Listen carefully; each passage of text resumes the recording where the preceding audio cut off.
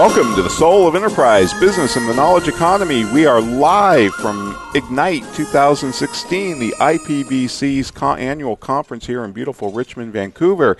And now we're honored to have Andrew Bates, the CEO and founder of Softtrack. So Andrew, welcome to the Soul of Enterprise. Well, it's a great pleasure to be here. Thank you so much. So Andrew, what is your background? Whence you came and how'd you get where you are? The listeners cannot tell how old I am, so they don't know how long that story might be. So Softtrack has been in business for 31 years now. Oh, wow. And over our 30th anniversary. So we predate Windows. Our background has been almost exclusively in the small business accounting space. Mm-hmm. We launched our flagship product that we're at the show with, Adagio Accounting, in 1999. But before that, we had been working with a very, very popular market-leading product in North America called ACPAC. Okay. That some of your listeners might remember, but very few. So we started our life as a third-party developer for them doing add-ons, and then ultimately decided that we wanted to do our own accounting product, and we did that and launched it in 1999. Right. So our product, Adagio Accounting, has been on the market for over 15 years, enjoys sales both sides of the 49th parallel, plus South Africa and Singapore and Malaysia. So we have an international presence as well. But it's been a very interesting journey with lots of changes. I bet. You've seen a lot going back 31 years. Well, I like to joke with people that when I started the big debate about color monitors in the accounting department was whether they be green, amber, or white. Because none of us could possibly imagine why you would ever want a color monitor in the accounting department. Of course, in those days, the price was well north of $5,000 a monitor, and it wasn't the $179 that it is today. And they were considerably bigger than the flat screens. Right. Yeah, very true. It took up a lot more room. A lot more real estate. So, Andrew, you're not an accountant. What is your background? You're a software developer? I'm a software developer. I seem to have fallen into this because there are skills that you can teach yourself, and programming is one of those skills. And I built a microcomputer at the same time that Bill Gates was selling Radio Shack PCs, and was involved in the very, very early days of personal computers. Liked the fact that I had always enjoyed programming. I found I made a connection with the people who were developing early micro-based accounting products because I wasn't a very good computer builder, and they were servicing the machine that I had built. So they helped me get my computer running. And then I went to work there, and kind of you'd say the rest is history. But you can modern computer systems. While we say we do accounting, we do bookkeeping more than we do accounting. We don't do taxes. But my company does not do tax accounting. We really just manage the transactions going through the organization, and of course we look to the accountant to decide whether something is to be a capitalized expense or on the P&L. So. We just track where things are going. And then our particular emphasis has been on reporting where those transactions are going and providing operational financial statements and facilities for the accounting department to make their overall process better. Because an interesting thing about accounting software or software in general has been that when we started the development of Adagio back in 1999, we felt that we had a very good model for the way we wanted the accounting system to work, but we would be full-time employed just making use of the enabling technologies that Windows put at our disposal. Because this is 99, if you look back to 99, that's Windows 3.1. We felt, for example, probably a good example, Windows enables you to email invoices. Right. Well, that's a lot of research and development to do that. At the time that we started looking at it, that was before Adobe PDF files were as common as they were. That really came in 95, so there was no real standard of how you were going to email an invoice. So, but emailing an invoice is about a different method of delivery of an invoice. It's not a change to the accounting process. It's not a change for the accounting of the invoice. It's a change in the facilities that the overall world allows you to implement. And it will change the way that the accounting department begins to process documents. And we've certainly seen over the last 2 to 3 years an enormous shift to paperless. Right. Now, part of that's driven by cost, where the accounting department is very focused on expense saving. And they're beginning to realize, well, first of all, you can email an invoice much less expensively than you can mail it. Mail it, sure. With much less personnel intervention in the process. So you end up with a more efficient process that costs less money. So you can handle more transactions. And all of the things about paperless begin to come together with a truly radical decrease in the cost of disk space. If someone said to me, well, what's the biggest change you've seen?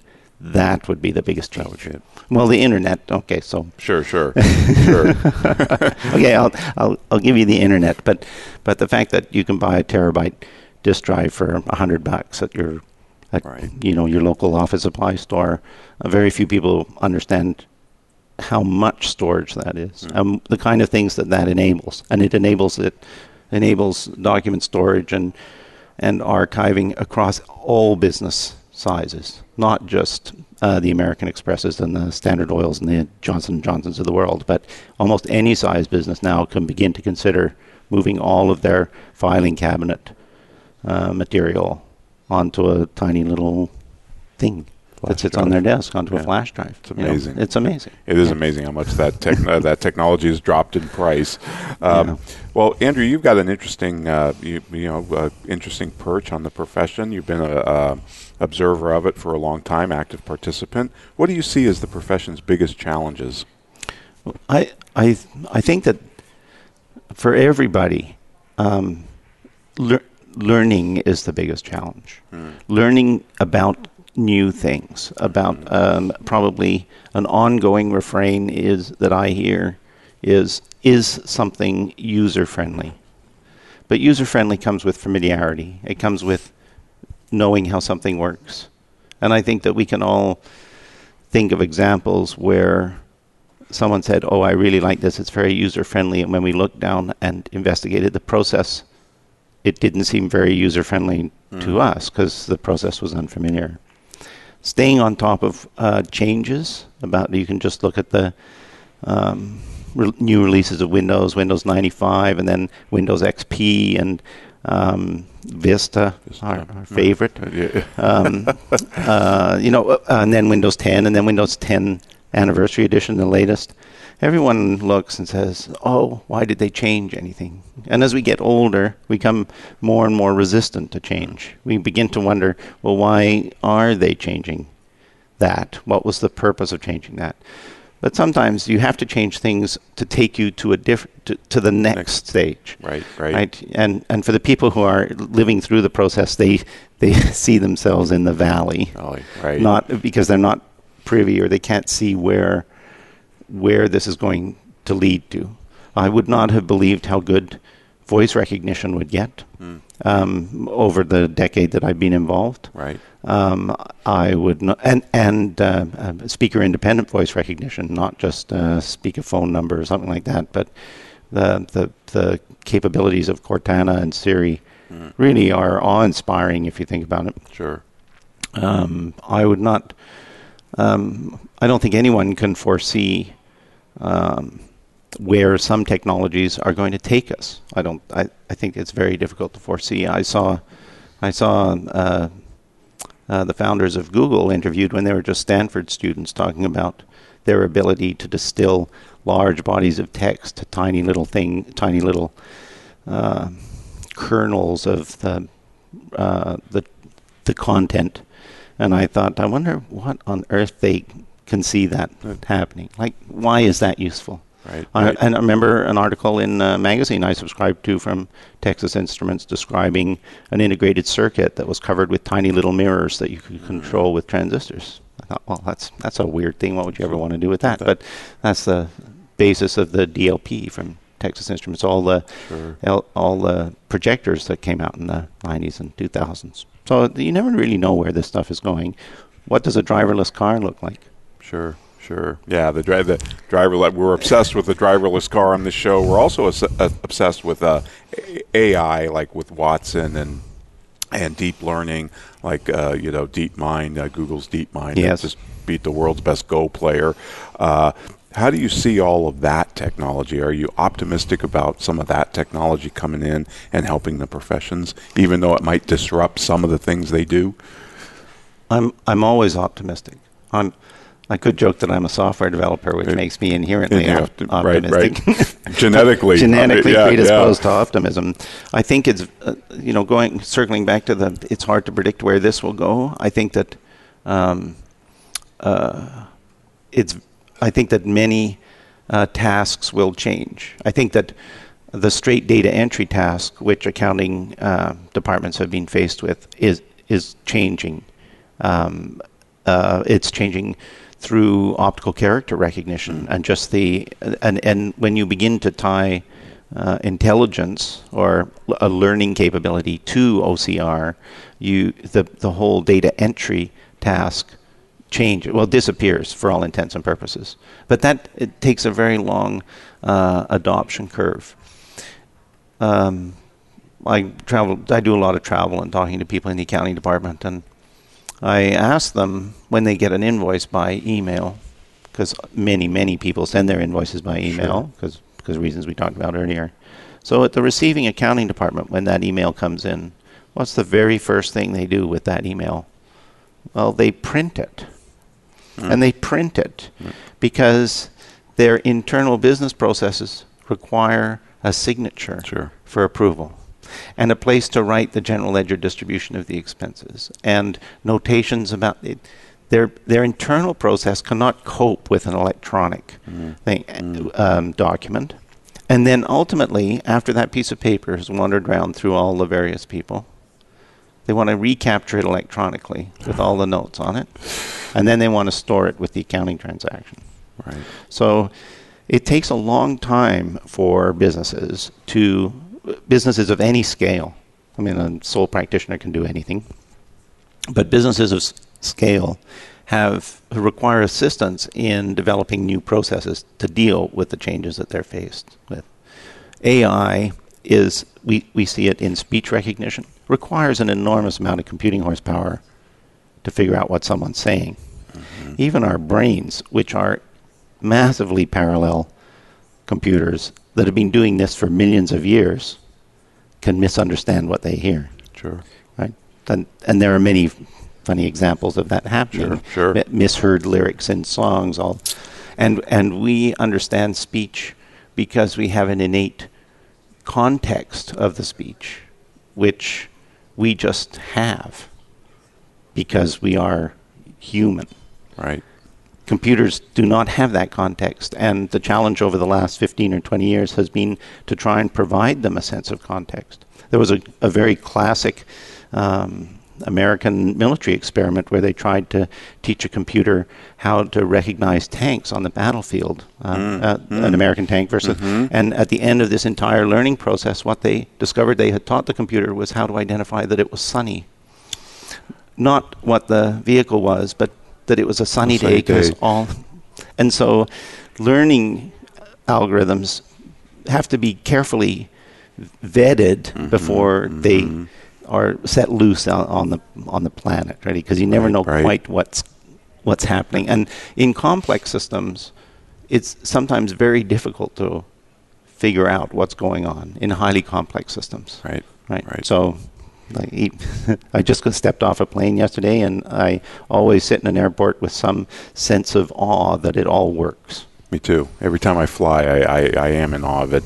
And I would imagine because of your genetic optimism as a programmer, that you would say maybe some of the opportunities for the profession or some of the flip side of the challenges. I think so. I think that in what I've seen in the last year is more of our clients looking to their professionals to help them, to guide them through the maze. People do have a sense of how complex it is.